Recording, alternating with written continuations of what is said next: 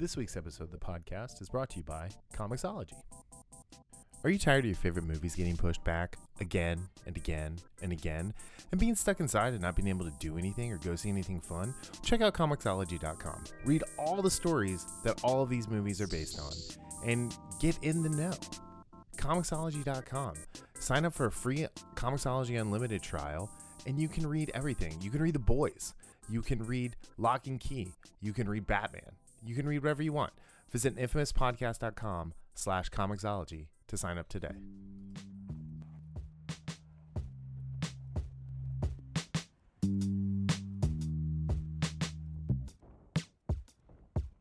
Hey, welcome back to the Infamous Podcast. This is Brian.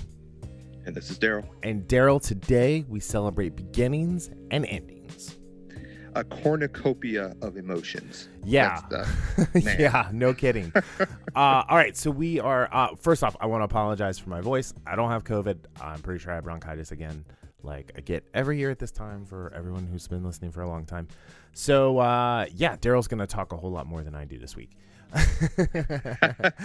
Anyway, yeah, so this week we have the season 5 premiere of The Expanse on Amazon Prime, which dropped on Wednesday. And then we have the season 2 finale of The Mandalorian, which dropped today, which is December 18th and December 16th for The Expanse, respectively. So, yeah, no news bites. We're just going to talk about this stuff because there's so much to unpack. And then, oh, sorry. And then I was going to say, then we'll do episodes 2 and 3 of The Expanse midweek before. So that we're going to cover everything because The Expanse is going back to this. So they released the first 3 and then they're going back to a weekly schedule.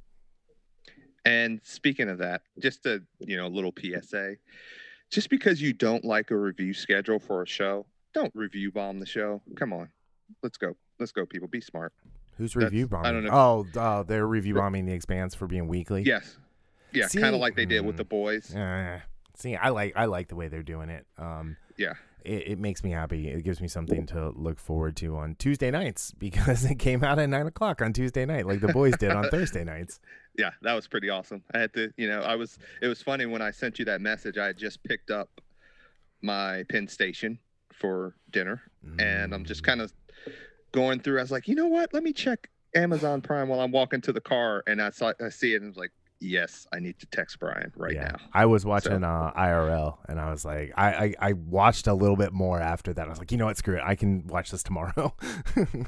Was The Expanse? It was like whispering in your ear. It was like, Holden was like, Brian, come watch me. You have. Okay, that's a little weird. Actually, it was Amos saying, watch me or I'll kill you.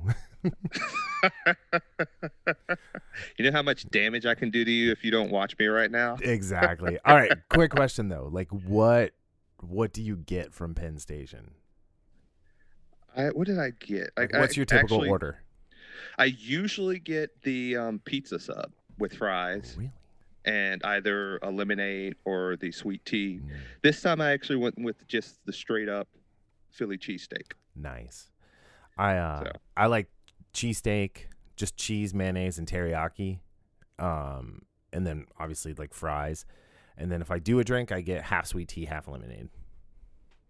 Little Arnold, is that Arnold Palmer? I think that's an Arnold Palmer, but I just ask for half sweet tea, half lemonade. So that's actually, yeah, I've never actually thought about doing that there. Yeah, because their lemonade, both their tea and their lemonade is really good. So.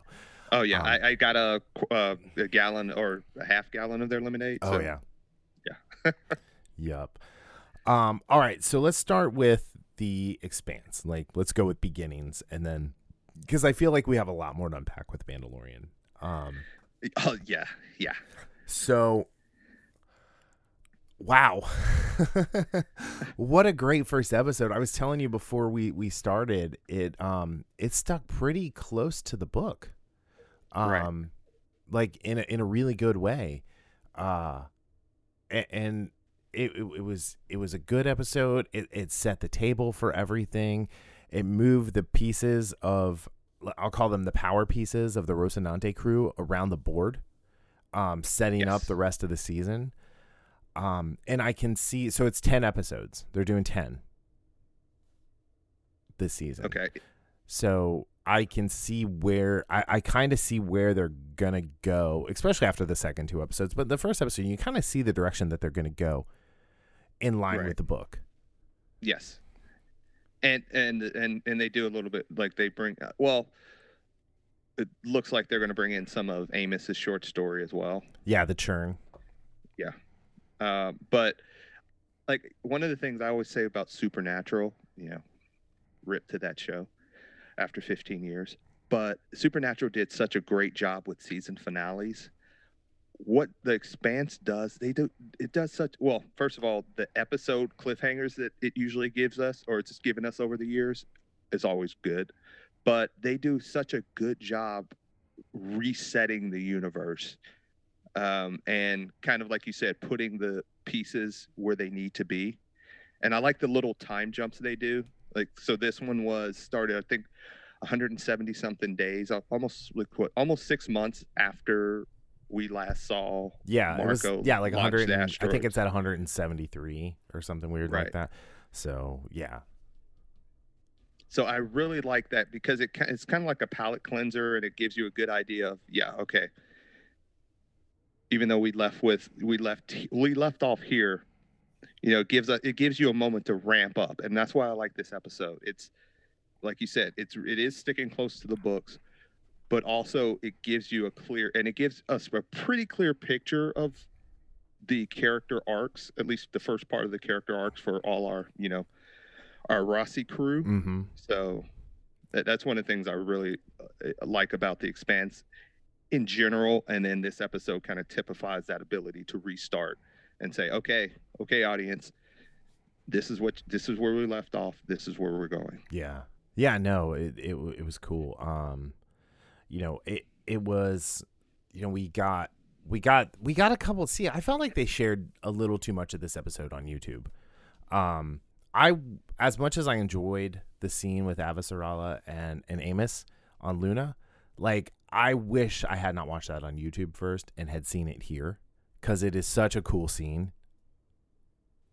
Yeah, and I don't know why I watched it, because I didn't do that last year with kind of the clips. Because I think I usually don't watch clips of shows anymore before especially if they're going to premiere in like a week or two. Yeah. Now, if it was something like maybe a month and a half out to kind of like whet my appetite for it, I might watch it. But yeah, if it's I don't know why I did that. Because I usually don't do that. Yeah. So, I don't know. So the book that this one is based off is called Nemesis Games. This is definitely the most action-packed book, I think, of all of them, just because of the tragedy that happens, without spoiling too much for people who haven't read the books. I will say I did really I loved Alex in the Razorback. I wanted to say Razor Crest. In the Razorback, and they're like, "All right, Razor Crest, that's enough." And he's like, "Just showing you how it's done." And then I love the snarkiness of the Martians. It's like, "It's been a while since you've been dust side. Good thing you didn't bring the Tashi. We wouldn't have let you land." It's like, oh, dude, like, that's still like they're still so butthurt about the legitimate salvage of the Tashi. Now they're Rocinante.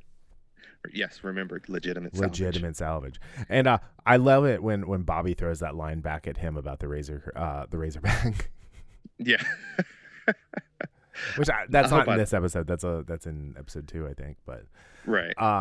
But yeah, so it was really really good. I think we're gonna see a theme with Avasarala, though, of her offering people drinks and them not drinking them. Yes. Because it happened multiple times in this episode, and it happened again a couple episodes down the line. But no, the start of this one was great, because we got to see Philip in action, and kind of what a right little bastard he is with that science station ship on Venus. And that was really really cool. Yeah, it was. And yeah, like you said, he's a right bastard. And just like Marco, in the sense of, the actor playing Marco and his actions just make me despise him, even though I just love watching him talk, even though I can't stand what he's saying. Philip has that same I had that same reaction with Philip. Like, he, once he had the crew of that science lab killed, it's like, dude, you gotta pay the price for that. Right? Like, so Jasai, I guess that's how you say his name, Jasai, Jasai. Just try to say Owens. Right. Let's just call him Mr. Owens, who plays Philip. Like, he's a relatively young actor. He hasn't been in a ton of stuff that I saw on his IMDb when I was looking things up, but man, he's got like the charisma thing. Like, they picked they picked a great like actor who looks between Dominic Tipper and Keon Alexander, who plays Marcos. He absolutely could be their kid. Yeah, I remember seeing that last year when they showed, when they were, before I deleted my Twitter and was actually following them on Twitter. I remember seeing pictures of him thinking, I think it was, before he showed up in the finale last year, thinking, man, this kid, yeah, he could definitely be, from their DNA. And yeah, he exhibits that same type of confidence that Marco has. Mm-hmm. But I would say from so far, it seems like he's a little bit less, and I'm just talking about this episode, like Marco, like at the end of this episode, when you see Marco's eyes, it comes across as like, nothing's really there from a human standpoint. Right. He's almost an alien at this point. Right. But I think there is still, Philip has not gone, completely over to the dark side, preview. But yeah, still, after killing those scientists, I just really it's going to be tough to root for him to come back. Right. But yeah. Yeah, and it's going to be really hard for him to come back. Yeah. And, one of the things I wrote down about this episode, it was all about revisiting the past for, three of our main characters. Mm-hmm. While in a way, Holden did too. Yeah. We'll get into that, his confrontation with Fred about the proto-molecule and such. But it was about revisiting the past and, some things you can't fix. And Bobby had a good line about that. It's when she was talking to Alex, but or everybody, all four of our peeps, especially the three that are going off world or off station, are literally going into the past to kind of rectify mistakes they've made. And I thought that was a very, that was the overriding theme of, this episode, which happily titled Exodus. Yeah. So I thought it was weird that it was called Exodus, but at the same time, it kind of makes sense. I think the cool thing with Holden was bringing Monica back, Monica Stewart, right, played by Anna Hopkins. Like when she was shooting the documentary on the Rossi before before Amos shoved him out the airlock in the Quiet Place, whatever. Like the chemistry of the two of them together was really good too, because it's very adversarial, and that hasn't changed. And it was great too, watching them interact in the bar when she's like, yeah, we're off the record. Yeah, she's still recording everything. But then also knowing her arc in the next two episodes, which I'm not going to spoil today. It was just really, really cool. And I loved it when he was like, yeah, this place is known for the ramen he was eating. And he's like, it's the best this side of Ceres. And when he gets up and leaves, she thinks about it for a second, and then she takes it and she eats it. And she's like, yeah. I love that just little comedic moment right there where she's just like, damn, he won't talk to me. It was just this tiny bit of hesitation. It's like, nice. Yeah. And I it was good to see her back. Yeah. Well, I mean, we had her last season with the right.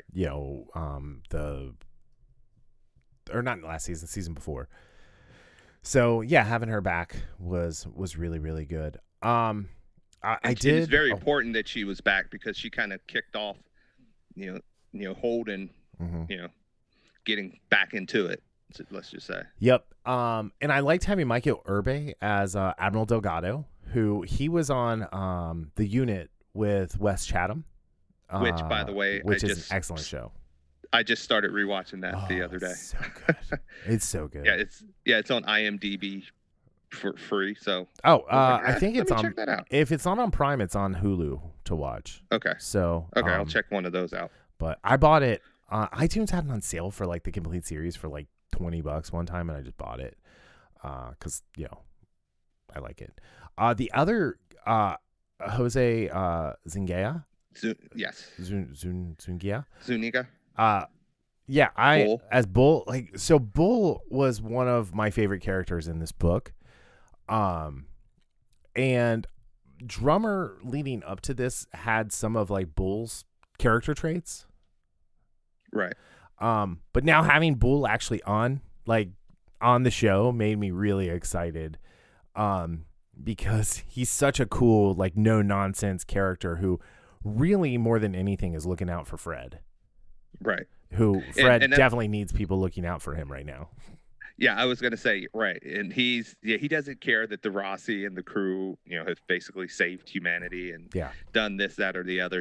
Like you said, his main priority is Fred. And I'm because I like Zuniga as an actor. I've seen he's been in a lot of different things, over the years, but he really has that no nonsense because when he confronts Naomi and what's her name, Sakai, I think that's how you say it, the new character that you're not a huge fan of, title station engineer. It's mainly like the baby talk voice that bothers me. I like the character. I think she's gonna be a combination of the character she is in the book and then the coding wonk that Holden hires. So in the book, so we'll see. But no, having Bull was, I think, 100% necessary for this season. Right. Yeah, so. And I think I just realized I had just read it not too long ago that he was going to be in this because, again, I typically tend to steer away from even like small spoilers for shows I like. I just kind of, from here and there, even though we do the podcast, I don't like to see too much spoilery stuff. I mean, I still go media dark at blackout on things. Yeah. So. I like that media blackout. But yeah, no, yes, it was really I think it was a couple weeks ago that I saw that he was in it, or it might have been a month ago. I'm not sure, but it's been recently, and it was good to see him in there because I did like him as a character as well in the books. And and like you said, I know Drummer had some characteristics of Bull, but she wasn't Bull purposefully because she was a mix of several different characters. Yeah, and. So that we definitely needed him in the show. Yes. In this season, I should say. But and then kind of introducing the side characters to Naomi's quest with Sin and where'd her name go? Is it Carol? Carl, yeah. That was great. Sin is played by a guy named Brenton Sexton, who is one of that guy. Actors. So you might recognize him. He was in Mindhunter for a couple episodes. He was in Justified for a long time. He was on Deadwood, and then he was on this show. It was on NBC, and it was called Life, and it starred Damian Lewis, about a cop who was like framed and thrown in jail. He didn't actually do it, so when he got out, like he sued, and he sued for millions of dollars and to get his detective job back at the LAPD. And so Brent Sexton played his partner Bobby, and he was great, and so I really liked him ever since then. So seeing him show up on this was like, oh, nice, and he had the Belter accent down. Yeah, and it's funny, this season starts off, there is a lot of Belter speak going on in these first few episodes, which it was a nice change, but at the same time it made me have to pay attention because some of their Belter accents were severely Belter. Yeah. So very Beltolota, if you will. But yeah, no, it was a really good first episode, which was necessary, like I said, to get us on the path. And I think they're making the most of their 10 episodes by getting us off the way they were. I will say, out of the three, Exodus, Churn, and Mother, on IMDb at least, this is the lowest rated at 8.6, whereas the Churn is a 9.1 and Mother is 9.3. So yeah, this is the only one I've watched twice or multiple times. mm-hmm. So yeah, this is the only one I watched twice too. So I mean, I'll hold off on that, but I think this might be, again, for this moment, it might be my, and when I say least favorite for an episode, for a show like The Expanse, it doesn't mean it's bad. It's still good, but it just means that the other, episodes are a little bit better. Right. And that's kind of where I'm at with this one. It does its job though. Like I said, it's a good restart for the season, for the beginning of the season. It's kind of a checklist of where our characters are, where their minds are at, what their motivations are for the season, or at least their arc in the beginning of the season.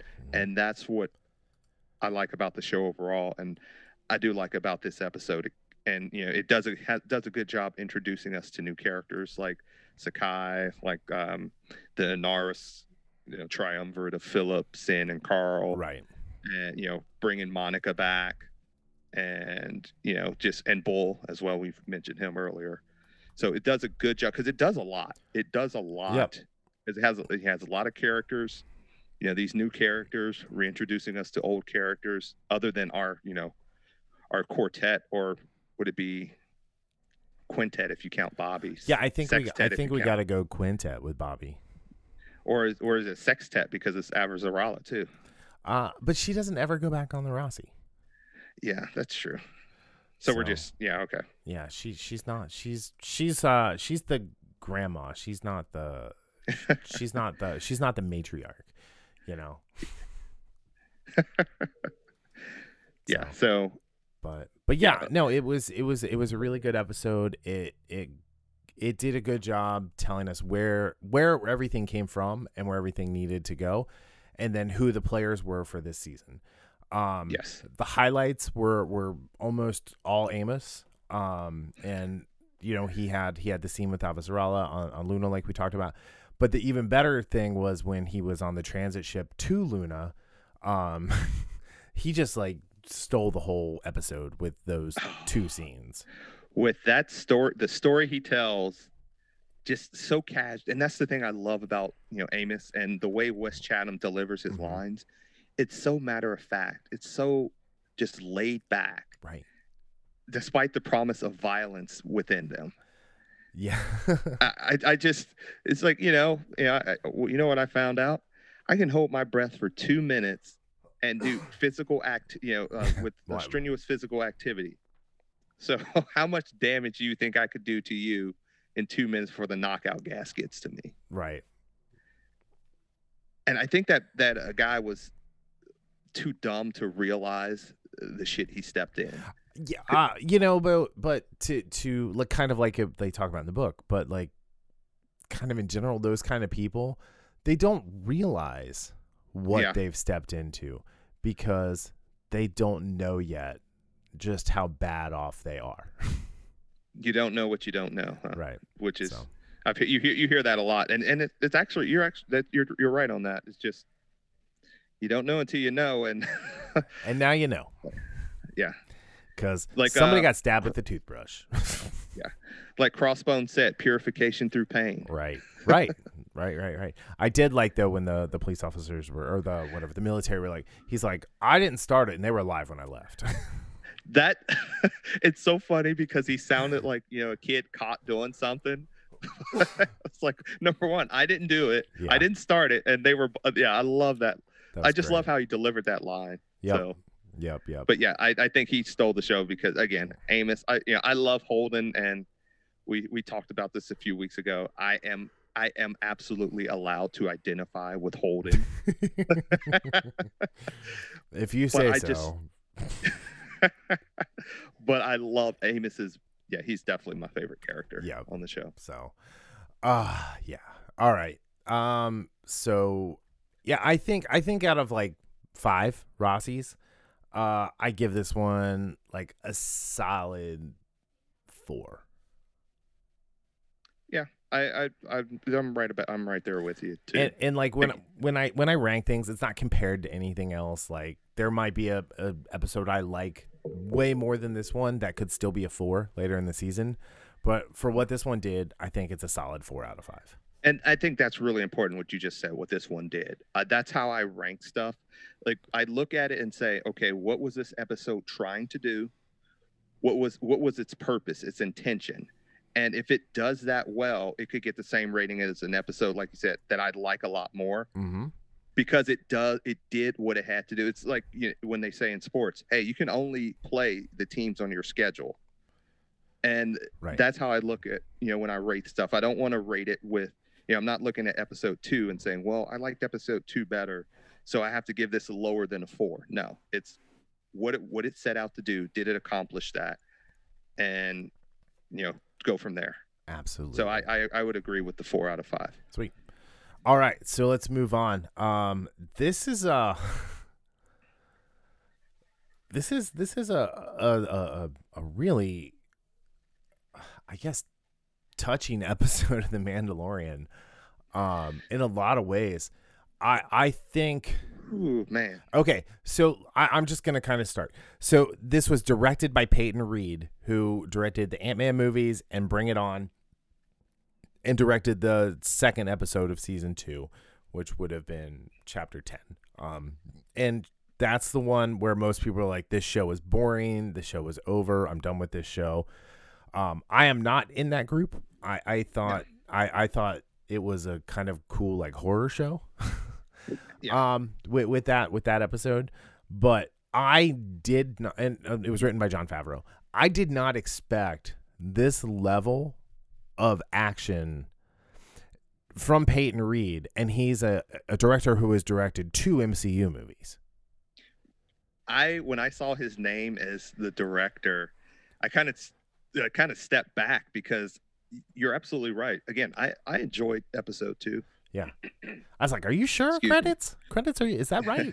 So and I was like, "Where's the concept art credits?" Oh, by the way, we're gonna spoiler the shit out of this. Yes. Yes. And so if you haven't watched, it's Sunday. Why haven't you watched it yet? And if you haven't watched, it's Sunday. You've probably been spoiled because this was spoiled immediately on social media. Immediately. Yes, it was. And so. And it was funny because I woke up, you know, I was in a half slog at 7 a.m. and I see your text about make sure you watch post credits. And I was so half asleep, I didn't even realize what you were talking about. I'm like, what in the heck is he talking about? Yeah. So. And then when you said it, I was like, yay. Yippee. Yeah, I woke up at 5, skipped the gym, watched it. Angel came down. She took Haley to school. I'm like, all right, sit down. Watched it again.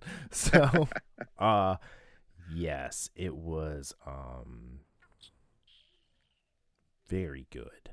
I think, yes, as the kids would say. And the most important thing that came out of this episode was we got the return of the hero of Star Wars.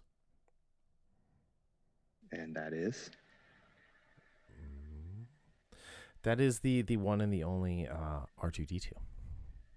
Yes, absolutely. So nothing good. Well, one, he's my favorite character. So nothing good has ever happened in Star Wars without R2 being directly involved. That's pretty. I mean, think about it. Yeah. So I don't think you've told me this before, but like just kind of like going over it in my head. Some things have happened in the history of Star Wars. So, yeah. All right. So this episode opens with the crew of the Slave One now making their way to some random planet. And we see the Gauntlet.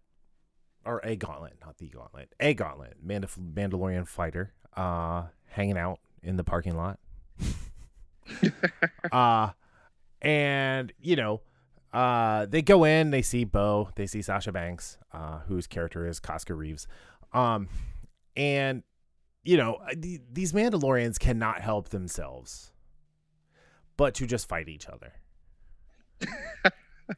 They all are a little bit lippy. And, they are a mouthy bunch. And what is it? Mike Tyson says there's a lot of people online who talk like they've never been punched in the face. Well, these people talk like they've been punched in the face repeatedly and like getting punched in the face.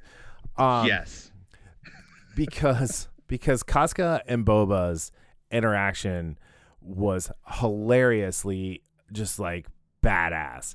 And the fact that Sasha took him to the woodshed, like the little bitch boy that Boba Fett is, made perfect sense.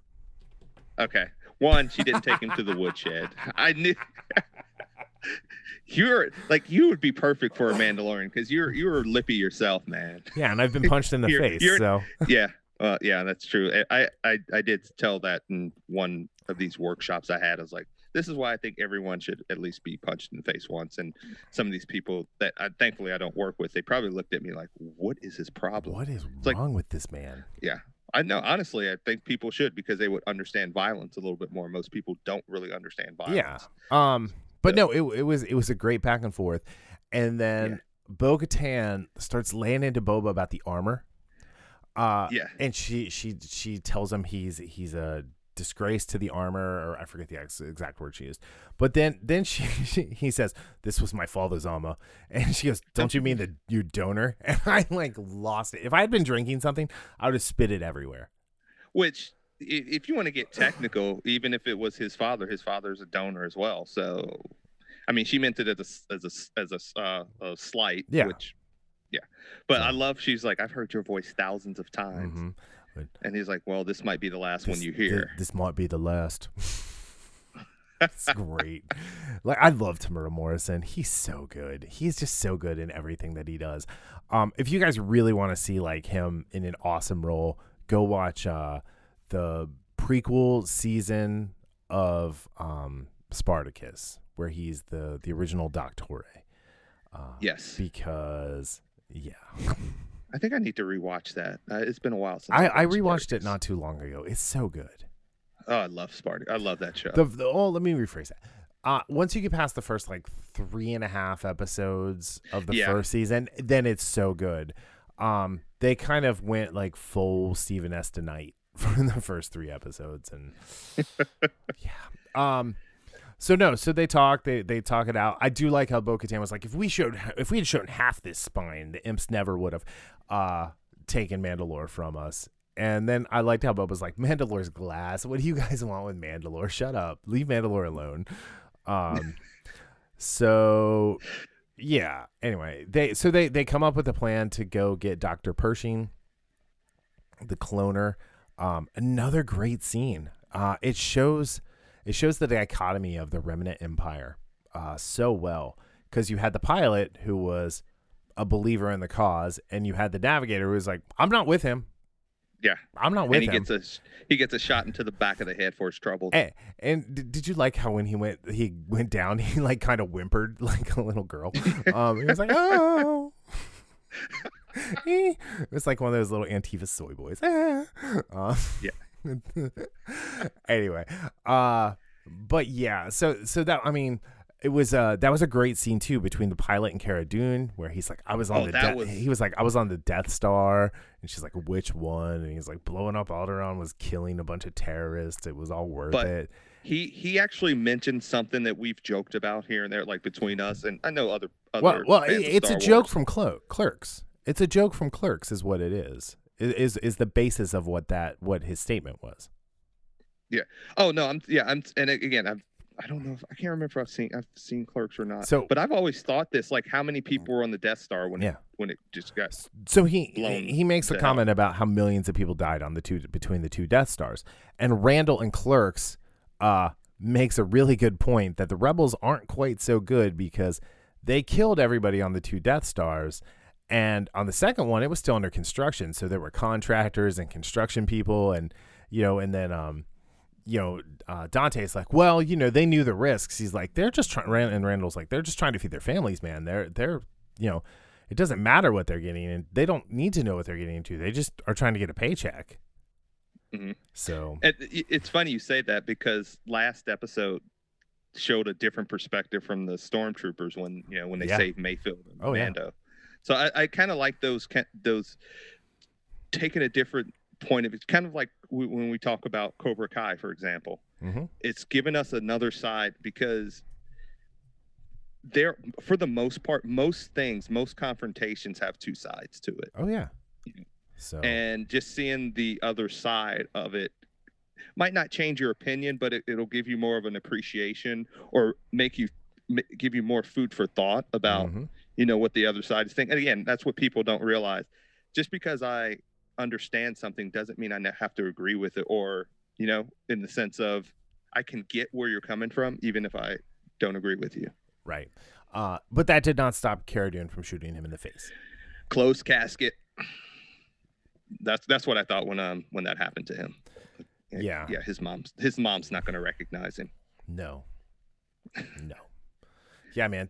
When you're talking to now, and it was also nice to talk about the rebel teardrop for Alderaan. Yes. Right. I don't know if I remember seeing that or hearing that, but that was a mark of Alderaanians who survived and were in the rebellion. Yeah, I'm not sure. So, and but you would definitely know more about that side than I would. So I thought that was great. And then they have their plan of attack, which they planned in the bar on the back of a napkin. Sorry. I did like in that scene how Bo-Katan just takes over, in the sense of, because she's the strategist, and she's like, okay, we're doing this. Okay. And Mando's like, what about me? Well, we'll be the bait. And then, you sneak in from the back, and we're the distraction. Yeah.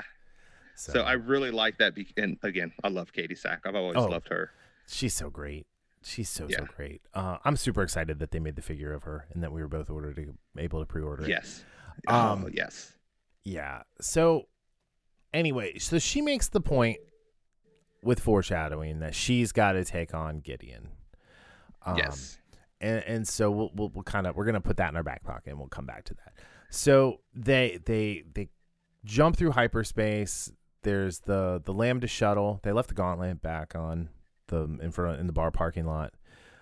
Some space cop's going to come and mark it and try and pull them over for a DUI when they leave later. Because it's been there for so long. But anyway, they're going through hyperspace, and they come out, and Boba pretends to attack them in Slave One, and Boba's in Slave One by himself, and it's Fennec and Casca and Cara Dune and Bo-Katan and Din Djarin in the Lambda shuttle. What happened to Dr. Pershing? Did they just leave him tied up in the belly of Slave One? Yeah, I don't, because we never saw him again for the rest of the episode. No. I'm like, where did he go? He's a cloner. You might want to keep him around. He could probably grow you extra parts. Oh, you need a new liver? Here, give me some cells. Let me whip one of those up for you. Yeah, I don't know. Don't you think that's a good friend to have? Someone who could clone bits of you? Oh, absolutely. Yeah. Maybe Fennec wouldn't be part droid if he was around earlier. Right? She could have cloned him, and she could have had that small intestine. Yeah, a whole new digestive tract. Here you go. Enjoy the spicy sand. But also, it was funny because when you see, Bo-Katan and Sasha Banks, what's her name again? Her character? Casca Reeves, but Casca Reeves. Yeah. Her real name is Mercedes Varnado. But when I saw Bo-Katan and Casca, I'm thinking, where's Axe Woves at, man? Yeah, well, he wasn't even at the bar with him. I think. No, he wasn't. He might be on a program where he wasn't he doesn't go to bars, so he missed out. He's gonna be like Amos in season 3. Did I miss it? Yeah, right. He's in a 12 jetpack program. 12 jetpack. But we'll get to this in a sec. But so they go, and I don't think we've ever seen TIE fighters launched out of the tube Viper style before. No, I don't believe that was my first thought too. And that was freaking awesome. Like, Yes. I kind of loved it, every second of it. I love TIE fighters. So, but they're like, no, we're coming in for a landing, and they just go right into it. And the one guy was like, hold on, stops everything. It's like, oh, he's the smart guy. Notice he's the first one they killed. Yes. Yeah, that's like, you kill the smart one first. Like, it's like Mel Gibson in The Patriot, where they, at the beginning of every battle, they kill all the officers. Yeah. That's a good movie. That's a really good movie. Really good movie. But yeah, so that was a great scene. As they're kind of making their way through the belly of the light cruiser, and then they get to this ramp area that it's just a ramp, but then there's just a force field underneath it, keeping space Which is out. a weird design. I was like, this is a design error. This is a massive flaw. And you know what it did is it served the purpose of Kara and Fennec, you know, making that stand on the bridge, and then it let Casca and Bo loop up from underneath with the jetpacks and take out the stormtroopers. It was literally that scene that design was literally there just for us to see a cool special effect. Yes. 100%. Absolutely. Absolutely. And I did like how the stormtrooper fell into space and how he was falling really fast, and then he went through the force field and just kind of was like slowly floated away. Well, because you have to think, as he was falling, like, he hit the force field, and that stopped his momentum essentially. And so when he came out, actually, he's probably not even moving very much at all. The ship was just moving away from him, right? Because space and physics. But that was really cool. I really enjoyed that bit of it, and it kind of made the whole, well, we're gonna have a giant hole in the middle of the bottom of the ship, worth it. I just can't get with some of the design flaws. So I have seen a little bit of pushback on this scene about how it was kind of like a girl power scene, and how I saw people comparing it to that scene that essentially stopped Endgame dead, with the A-Force stuff. Yeah. I did not even register that it was just 4 women going through and kicking ass until the second time through watching it. And because it was so organic.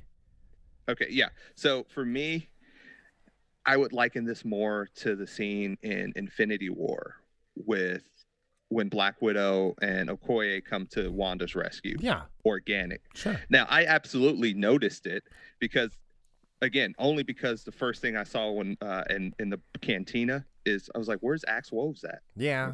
I didn't care. So that's the only reason I noticed it. But it did not take me out of it like Endgame. That scene absolutely took me out of the moment. It stopped the movie. It did not. It kind of ruined the end of the movie. Yeah. The only thing I was thinking in this, I was like, man, they are badass. Yeah. But that's how you do it. It you know, the story itself led up to this in a natural way. Yeah.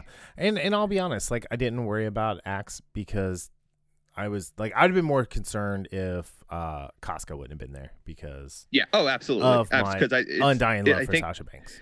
Well, other than that, it just seems like she was more not buddy, but like more of the right hand lady. Yeah, she is Katan. She is Bo Katan's right hand night owl. So yes. So that's what they're called, the Night Owls, which is really cool. Yeah. Coincidentally, my friend Rob, his band, which it's just him, but it's called Night Owl, which, you know, always makes me laugh every time I see it. So anyway, so the ladies do their thing. They make their way to the bridge and immediately get there and kill everybody. Just no, like, you know, savages. Savages, as Gideon calls them. And so then we get Mando, like, kind of interspersed with this, making his trip to the detention cells, on the detention level. There's no problems. There's no problems here. We're all under control. Just a reactor leak. It was a boring conversation. How are you? Anyway. But so he has to neutralize the Dark Troopers first. And wow, what a cool scene. He was that he sure took his time getting there. Yeah. It was very much like Terminator. He did not run nearly as much as I thought he should be running. Yeah. It wasn't even a brisk walk. No.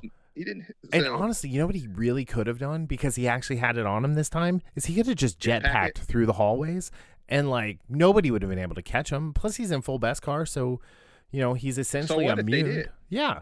So you go, you stop it, you space them, and you get on with your mission. But that was such a cool scene watching. Like, I thought maybe it was going to really hurt him or kill him. Mm-hmm. And that might have been wishful thinking. I don't know. But it was it was a really cool thing. I really liked when he lit it on fire. That's when I thought Terminator. Because it got mad. And like, I feel like it went it went against its programming, because it's like you have a superior tactical advantage here. You're stronger and you're immune to anything that he can do to you. Why not just keep punching him in the face until that Beskar helmet folds in on itself, and you crush his head like the mountain did to him?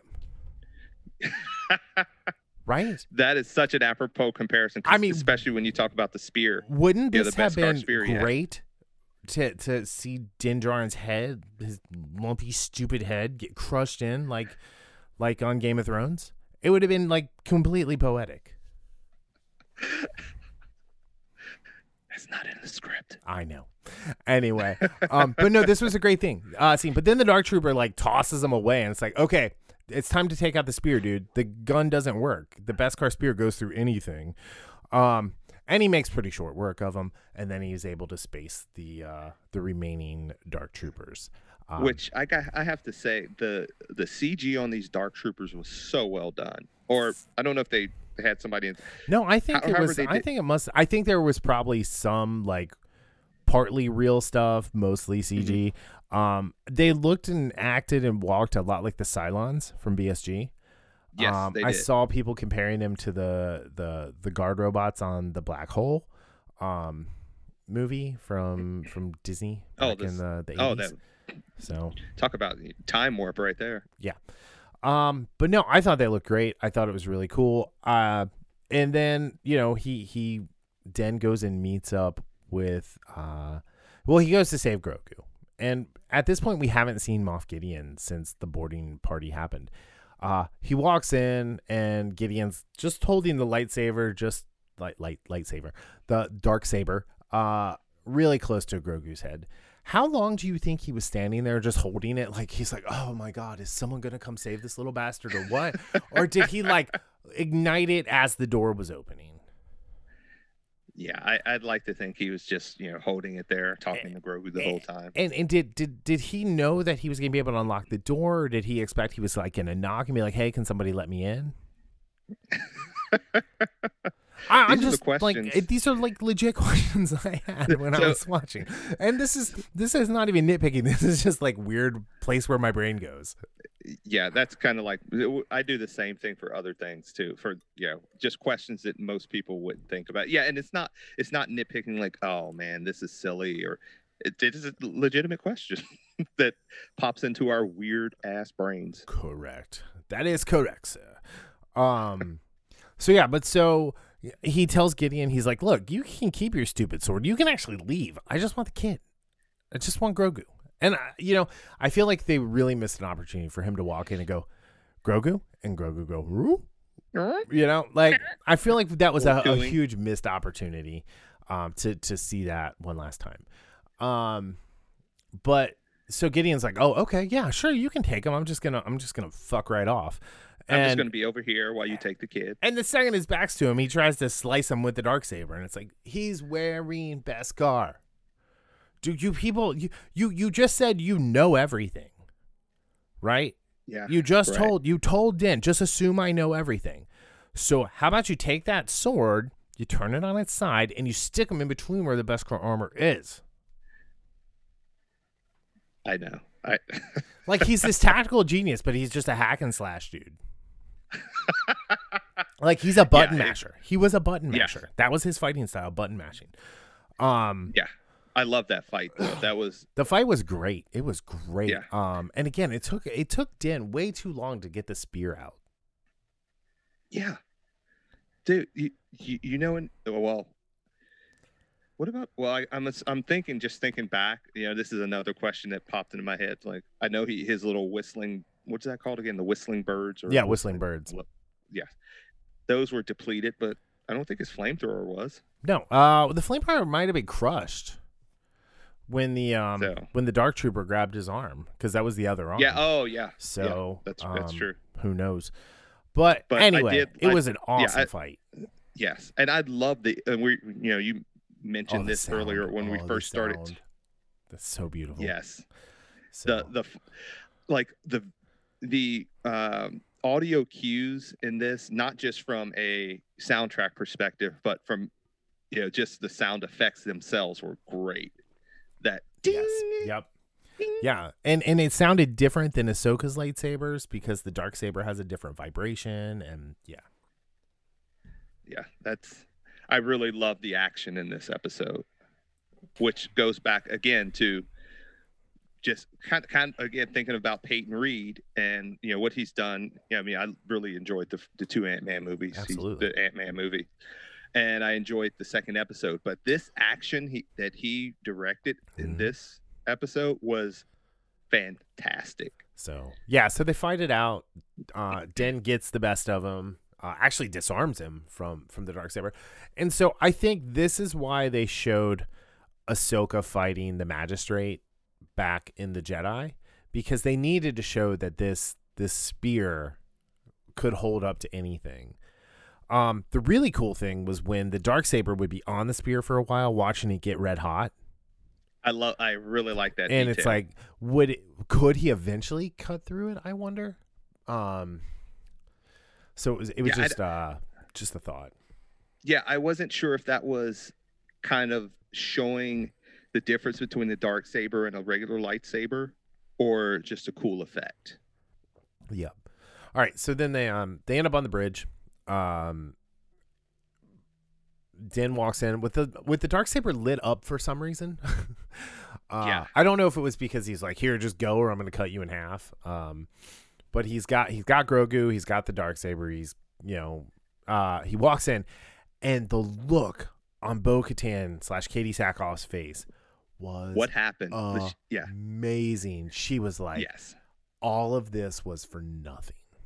Yeah, and even going back to the scene when Gideon's on the ground and he's like, "You're sparing my life." Oh yeah, and he's like, "This ought to be interesting." This will be interesting, yeah, because he knows what's going to happen when they get to the bridge. So, well, because then he explains what the Darksaber is, right? He gave a history lesson for everybody who hasn't watched Rebels or Clone Wars. So, the Darksaber is the it's kind of like the Elder Wand from Harry Potter. Whoever defeats whoever, they get to keep it, and then it shows that they have the power to rule Mandalore. It doesn't bestow you with any magic powers or anything like that. But so yeah, and so when they walk in and she's like, how'd you get that? He's like, I beat him. And she's like, well, I told you I wanted them. And he's like, well, here, just take it. All right. And so this is the thing that bothers me. This is my biggest nitpick of the entire episode. In Rebels, Sabine Wren finds the Darksaber. Or no, I'm sorry. Sabine Wren is given the Darksaber after Ezra and Kanan find it. They teach her how to use it. She fights Gar Saxon and defeats him with it. Who Gar Saxon has it. And then she just hands it to Bo-Katan. Hands it to her. And Bo-Katan raises it up like she did something. And now she's in charge of Mandalore. Din Djarin doesn't want it. And he's like, here you go. Take it. And she looks like he's handing her a puddle full of cancer to eat. Yeah. Wow. That's visually spectacular. Right? Like it is like a puddle of AIDS. Go ahead and eat it. And she's like, no, thank you. So I got to kill you now. So I've only seen Rebels once, like all the way through. Yeah. And I was kind of warring with myself because that's what I thought. I'm thinking, didn't Sabine give her that Just gave dark it to saber? her. But I Just couldn't. gave it to her. Yeah, I couldn't remember if there were details I was forgetting. So I that was in the back of my mind when that whole confrontation happened. Well, I mean, she is the heir to the Mandalorian throne because her sister Sabine was the prime minister or whatever, president. So queen. So she actually has like a blood tie. So like, I think if she just took it, like nobody's gonna care. You know, they're like, cool. We don't want this Foundling to be in charge of us. He's a cultist. Yeah. You know, he's a cultist who doesn't even stand by his cult rules anymore. Yeah, he's broken it twice in 2 episodes. Yeah, I mean, what are we gonna do with that? And he's got a lumpy face. So, anyway. So, all right. So, things start to go down. A platoon of dark troopers show up from space. Because they can fly. We knew this. Yeah. Like, did they expect them to just go out in space and be like, all right, well, I'm at full power. I might as well just shut down now. Yeah. Here was my other question. Float around Why not? Okay. So, like, I have a one wheel, right? Like, battery maintenance. Like, it's unplugged right now. I'll plug it in at some point next week, charge it up to like 80%, unplug it.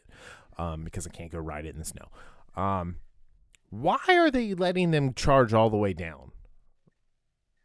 Yeah. Like, keep them at like half charge. And I know they're like, oh, well, it's too much power to keep them charged. Great. You charge them up half. You leave it. It gets to a point. You charge it back up so they're always at half. So then when you do need them, it takes half the time to charge them. It takes 30 seconds instead of 4 minutes. Yes. That's I found that to be a tactical faux pas. There's quite a few tactical and logistical design issues, I would say, with the Imperials. Maybe that's why they lost. So. All right, so the Dark Troopers storm the ship. They're busting through the blast doors, which was a really cool scene, by the way. Although, why were there only 2? You had room for a couple more up there. And why were they only using one hand? Why weren't they not doing like rock'em sock'em? Oh, they were. They were kind of going back and forth, left, right. Like left, right. I feel like they could have done faster. They probably could have. They could have made short work of that. But then sorry. I was about to say, I think they kind of liked the anticipation, so they were. Yeah. We don't know how much they think or whatever, but kind of like when you were talking about the one getting mad. Yeah. They said, "Ooh, they're playing with their food. They're kind of like anticipating the kill and enjoying it. I like it.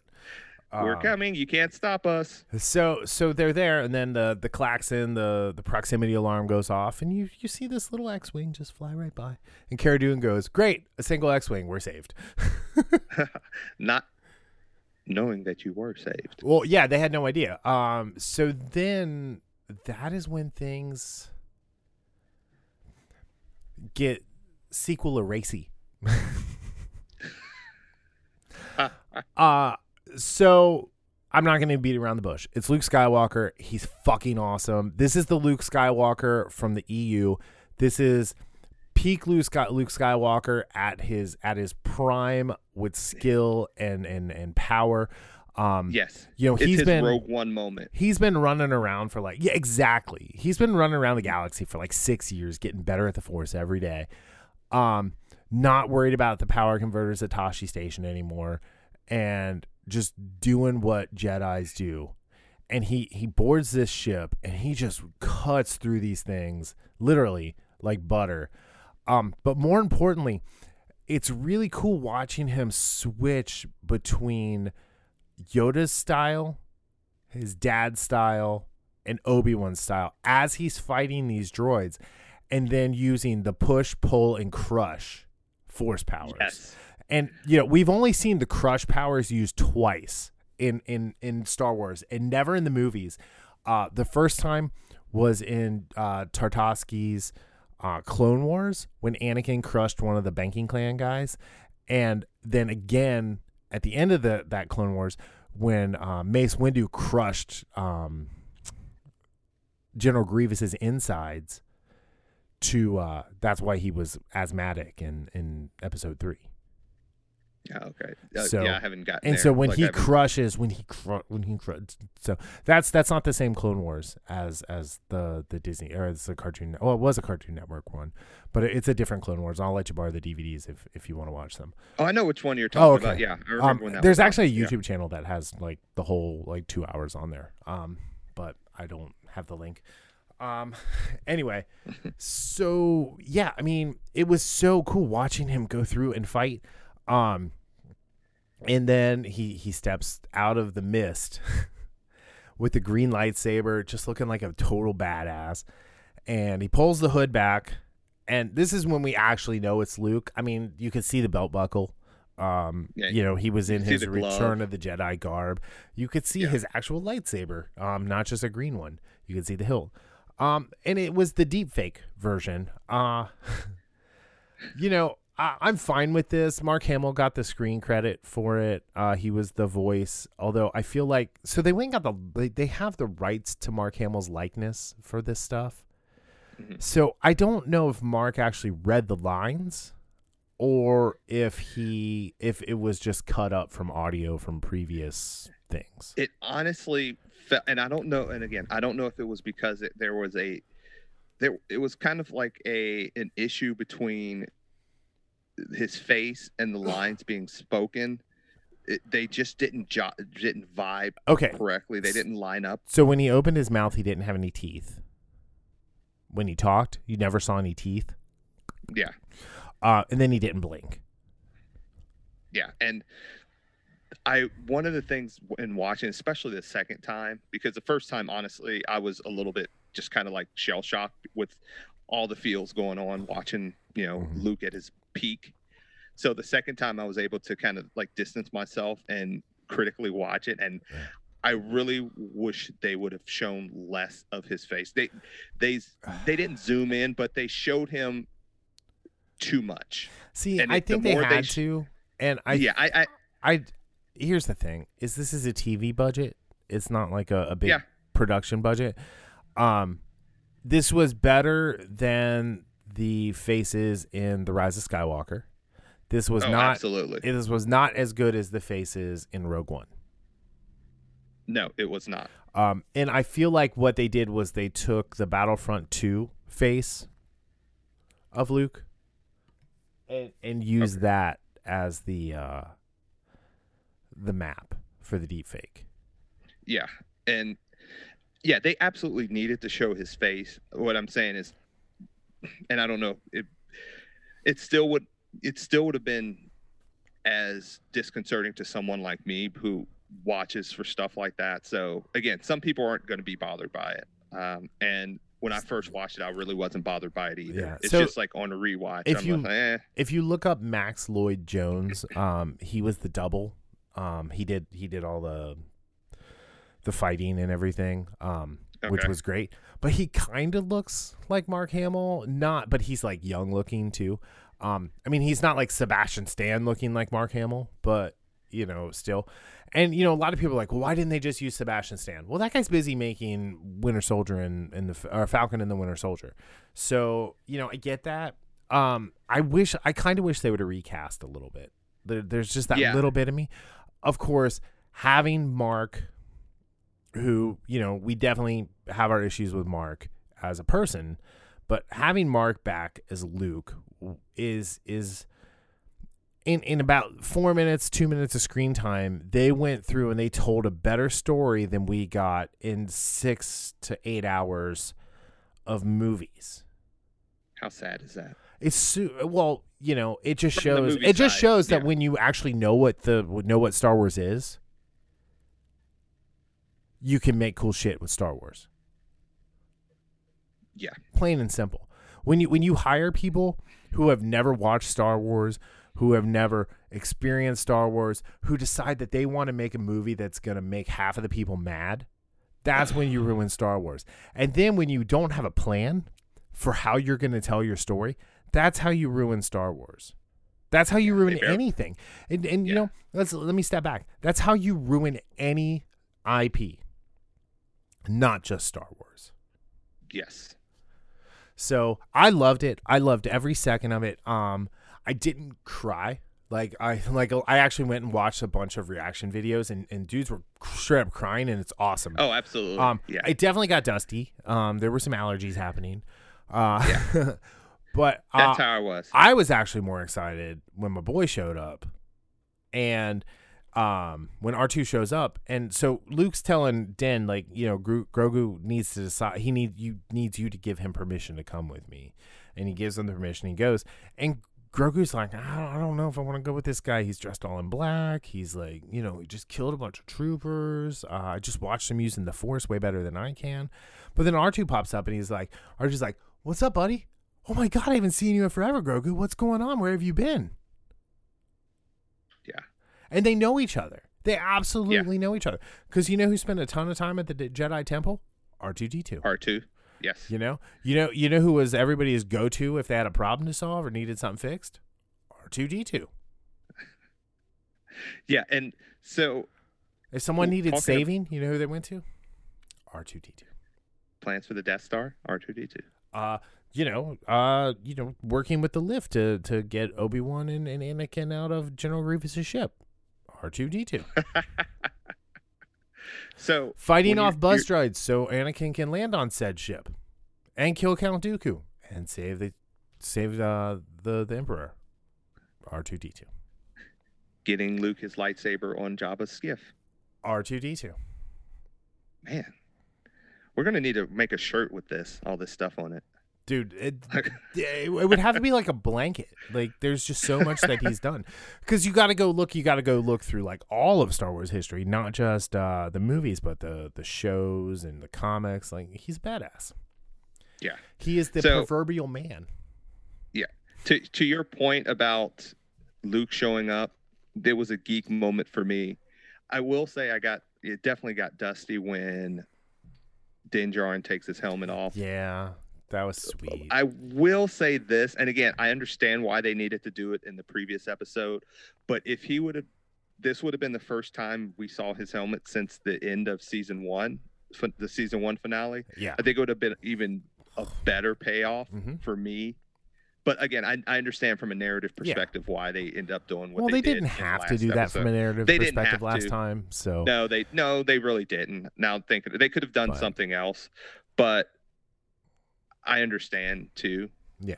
I just wish this would have been the first time he would have taken his helmet off since in front of anybody. Person. Yeah, in front of a person. I wish that would have been even more poignant for me, and it would have hit harder. But I still liked it. And then Grogu's little claws just like touching his face, like, dude, you need to shave. Do the magic fingers, baby. So they go. Turbo lift closes, fade to black, and then we get a different song from the end, and then no concept art, and then as you go through, it comes up, and we're all of a sudden on Tatooine, and we're looking at Jabba's palace, and then we come inside Jabba's palace, and we find Bib Fortuna is alive. Yeah, he's been eating a lot of. He's getting his Jabba on, if you will. Yes. Interesting thing. Matthew Wood was playing Bib Fortuna. Matthew Wood was the voice of General Grievous during the Clone Wars. People may not know that. So then Fennec comes through and does what she does and kills she goes medieval and kills every last in the room.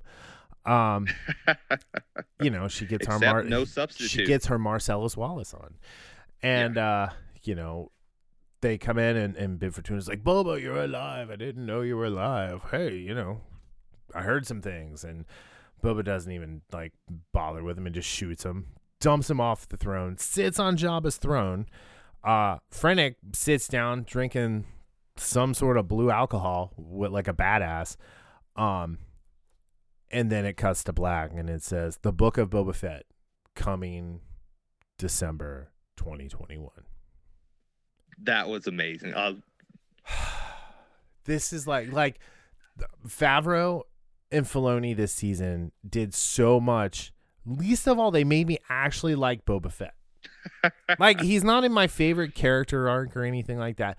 I do love the look. I like the black underneath the armor. I like the little like skirt thing, like, the robe. I really liked him in this with the armor over the Tusken Raider robes. I thought that was really cool. But he looked like a badass for sure.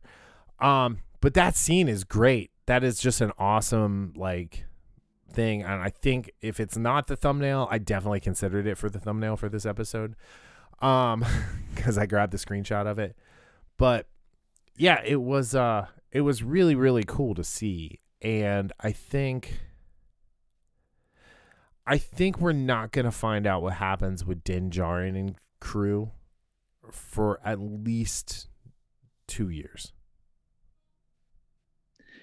Yeah. So one of the things we talked about, and again, there are a lot of questions of where to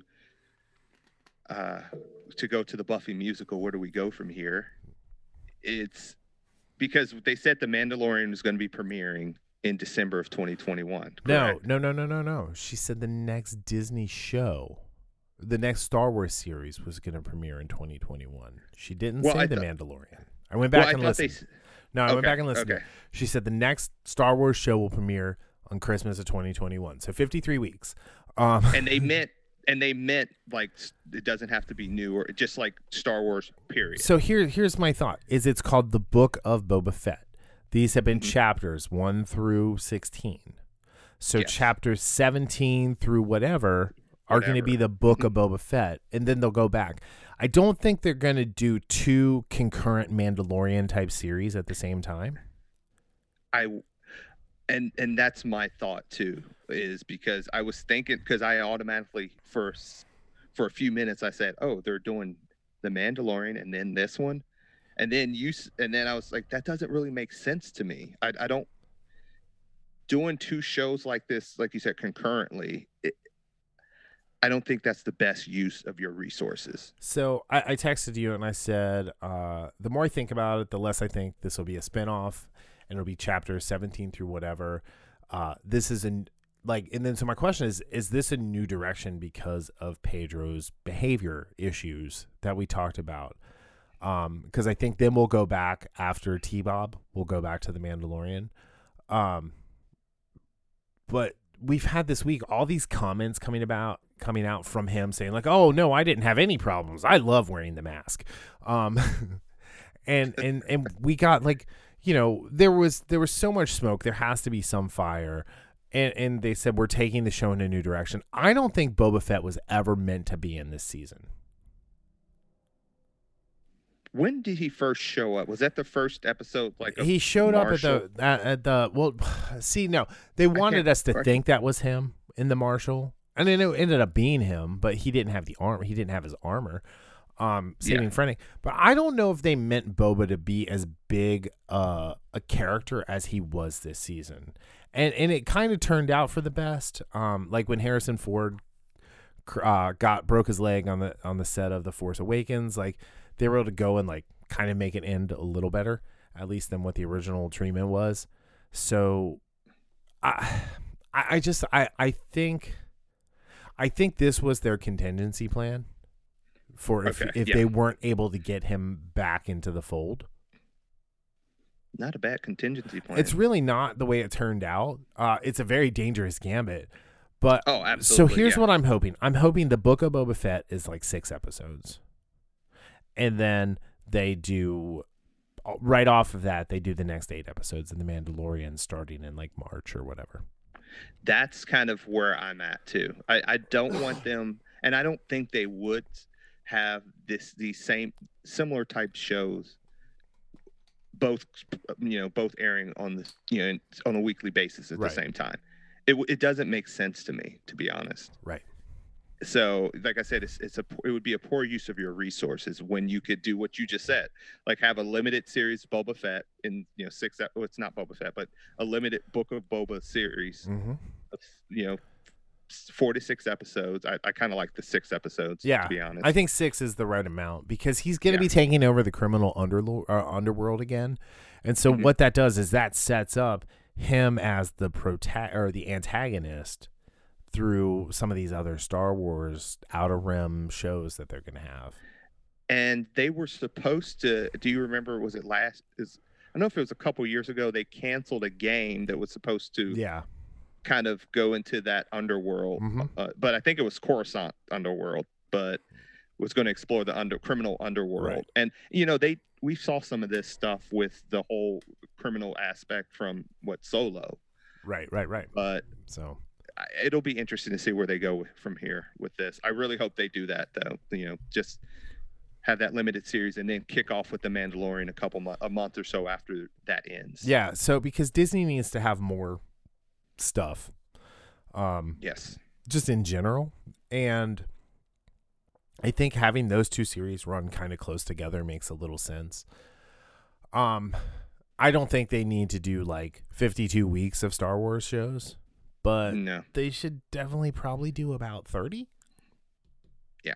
So anyway, I would be fine with that. I mean, if you do 30 episodes of Star Wars in a year spread across 3 different series a year, that's, a minimum of 5 episodes or 10 episodes a season. Yes. So, they do 8 episodes. They could do 3 full seasons of 8 and then a crossover of 4. Crossover of 6, something like that. But yeah, I don't know. That's just my thought. On a whole, this was a great season. This is definitely 5 R2-D2s out of 5 R2-D2s for this episode.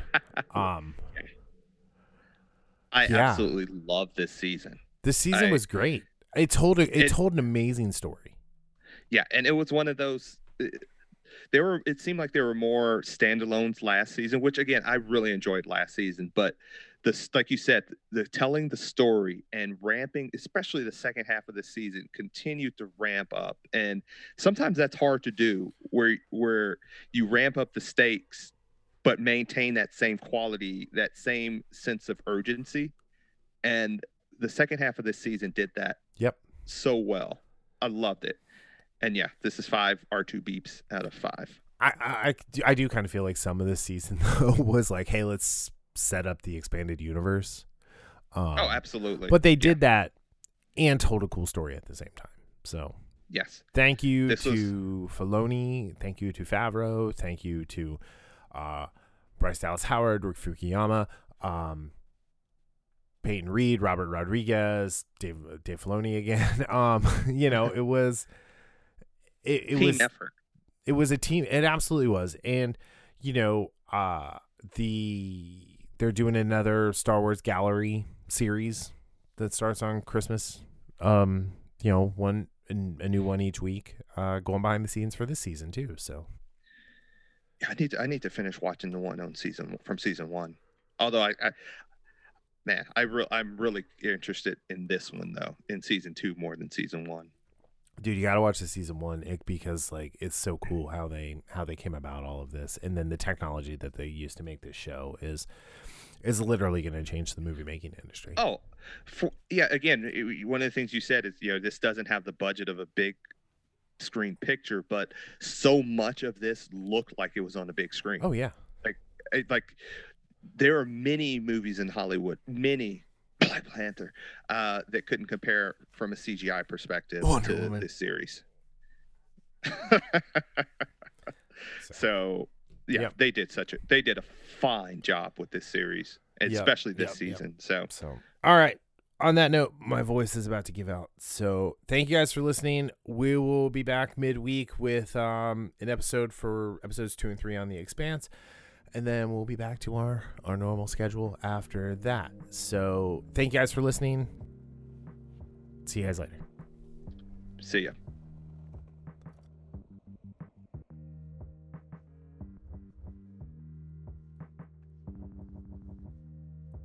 The Infamous Podcast is recorded in Kings Mills, Ohio, just north of Cincinnati, with new episodes out every Sunday. You can find more information about the show online at infamouspodcast.com or on Facebook, Twitter, and Instagram as @InfamousPodcast. You can subscribe to the show on Apple Podcasts, Spotify, Google Play, iHeartRadio, or your favorite podcatching app. If you're enjoying the show, consider giving us a 5-star review on Apple Podcast, or check out our Patreon at patreon.com/infamouspodcast for our new tiers and rewards. The Infamous Podcast is hosted and produced by me, Brian Tudor, with music provided by Michael Henry from meetmichaelhenry.com. You can find me on social media on Facebook, Twitter, and Instagram as @BrianTudor. So, whenever you're listening to the show, have a great day, night, evening, weekend, whenever it is, and we'll see you next time. Later.